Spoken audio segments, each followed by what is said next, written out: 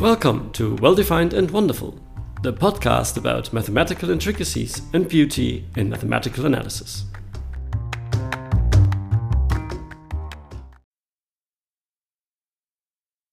Hello and a very warm welcome to Well-Defined and Wonderful, and with me is Fabian from Hamburg.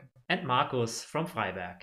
In today's episode, we're going to put together notions we already introduced. Namely, we put together integration and differentiation with our maybe peak point of the podcast, namely considering the fundamental theorem of calculus.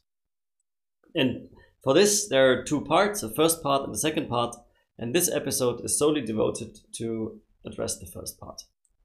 Before, however, we're going there, we need to introduce a new notion, and this notion is the so-called antiderivative. So how much of anti is the antiderivative, Fabian? Yeah, that's a very, very good question. So we want to answer some sort of the question, given a function f, is there a function that we will call the antiderivative such that the derivative of the antiderivative gives me back my original f? So sometimes if we write this down, we use a capital F to denote the antiderivative. Sometimes we also call this capital F the primitive function. And so if we take the derivative of this primitive function, we get back our original function f. Okay, so this is now a new notion, and so it somehow expresses going backwards. So we know how to differentiate, we know how to compute the derivative, and we don't know really much about computing the antiderivative because we haven't produced any viable techniques for doing this. However, we can just imagine there would be some inverted process going back, and this inverted process is described by antiderivative. Okay, and so given two antiderivatives of one function f, what can we say about their relationship? What we can say about this is, well, recall what the derivative of a constant function was. If we take the derivative of a constant function, it's always zero. So, and it's for given two antiderivatives, we know that their difference can just be a constant function because they are both antiderivatives of the same original function. So if they are going to give us our original result back, they can only differ by something that is mapped to zero during differentiation. And this is a constant. So the difference between two primitive functions needs to be a constant. And this is to just remind the listeners of our podcast of how this is proven. One side of this equivalence has already been mentioned by Fabian, that constants differentiated give zero. But if your derivative is zero, then this is always being a constant is a consequence of the mean value theorem. The reason I'm saying that is the mean value theorem plays a fundamental part in the proof of the first part of the fundamental theorem of calculus. And maybe we go straight to this fundamental theorem. So what is all about that, Fabian? The first part of the fundamental theorem of calculus relates integration with differentiation, or better phrased in the language also of today's episode, integration with antiderivatives. So we will establish a notion here. And so it will be, so the essence of the theorem is that if we have a Riemann integrable function and its antiderivative, or we have a differentiable function with a Riemann integrable derivative, then the difference of function values f of b minus f of a equals the integral from a to b of its derivative. Very nice. That is a way of computing integrals. So if you think of this Riemann integrable, derivative of the antiderivative is given, and you also know the antiderivative, then this gives you a method of computing the integral. And we don't know yet how to compute the antiderivative, but if we had one, then we would be able to compute integrals explicitly, more or less, anyway. And the proof, as I said, is based on the mean value theorem. And in order to facilitate talking about the proof, we will readdress what Fabian just did. So we will talk about the function that is the antiderivative by assigning the letter f. And the Riemann integral derivative of this will be f prime. So what you want to prove is f of b minus f of a equals the integral from a to b of f prime. Okay, so how do we start here? So first start when thinking about one side of this equality, which is the difference of function values of a differentiable function, would be, well, as you already spoiled it for us, to think about the mean value theorem for differentiable functions that we know.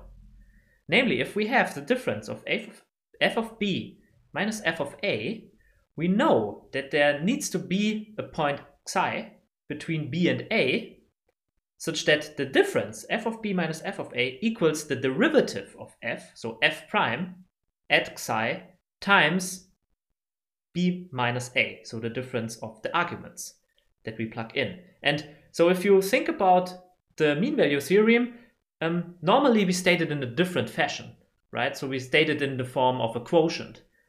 But now the only thing we did was, well, we multiplied the denominator to the other side of the equality, and we have a difference of function values on the one side and the difference of arguments, so b minus a, on the other side, times the derivative at the position xi between b and a.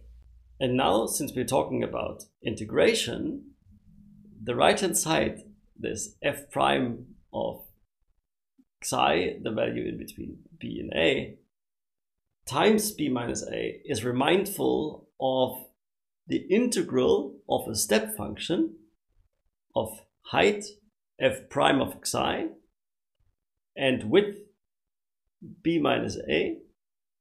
In other words, we have a constant step function, constant on the interval ab, with height f prime of xi, and the right-hand side of this equality, just coming from the mean value theorem, tells us that this is the integral of this step function. Okay, that's an interesting observation, and we can somehow crank the handle a little bit more by introducing other points in between b and a. So we're repeating this framework now. How? So let's just say we are on the interval from a to b and now take one point x1 in the middle. Then we do something that we also saw in one of the previous episodes. We say, well, we look at not one difference of function values, but two differences of function values that are built in a telescoping sum fashion. Before we looked at f of b minus f of a, but now we have a third point in the middle. So we are looking at f of b minus f of x1. So this would be, well, first part of our integral. And then we add again f of x1 and then subtract f of a. So we have two differences now, f of b minus f of x1 and f of x1 minus f of a. So now we can repeat this process that we just illustrated for the whole interval, now for these two subintervals. So applying the mean value theorem twice, once on each of these subintervals. Let's start with the first one, so the one that goes from a to x1, right? So we have now on the one side of our equality, we have f of x1 minus f of a. We know from the mean value theorem that there is a point, xi, in between x1 and a, such that the derivative f prime gives us some sort of the derivative is attained by the difference quotient. And the way we want to state it is that f of x1 minus f of a equals f prime of xi times x1 minus a. And we do this now also for the interval from x1 to b. And the procedure would be the same. We get an element in between x1 and b, call that eta, and also then the difference f of b minus f of x1 is the same as f prime of eta times b minus x1. And now we can iterate the whole process. We have summed up everything to get on the far left of our equality f of b minus f of a. And with many points partitioning in between the interval endpoints a and b, so x1 and xn say, we now have a sum of integrals of those step functions now constant on those tiny subinterval, or in other words, we have an integral of a step function with steps f prime of the argument that lies in between those partitioning intervals. And we can repeat the process and make the interval length smaller and smaller, so the maximal width of the distances of the partition points smaller and smaller. And then we can actually show, which is not very difficult, that the whole process now converges to the integral of f prime. So in other words, the integral of the step function being constant on those subintervals, and with height f prime of this value in between of those subintervals, this whole sum converges to the integral of f prime.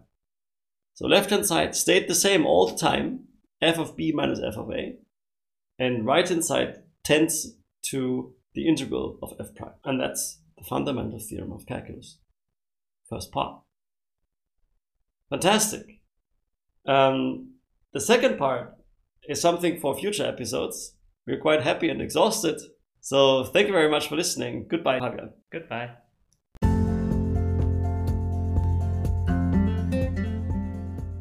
So what did we learn today? Today we saw a first relationship of integration and differentiation by means of the fundamental theorem of calculus.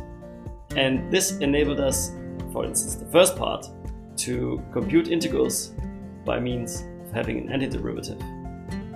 And the next part is the next part.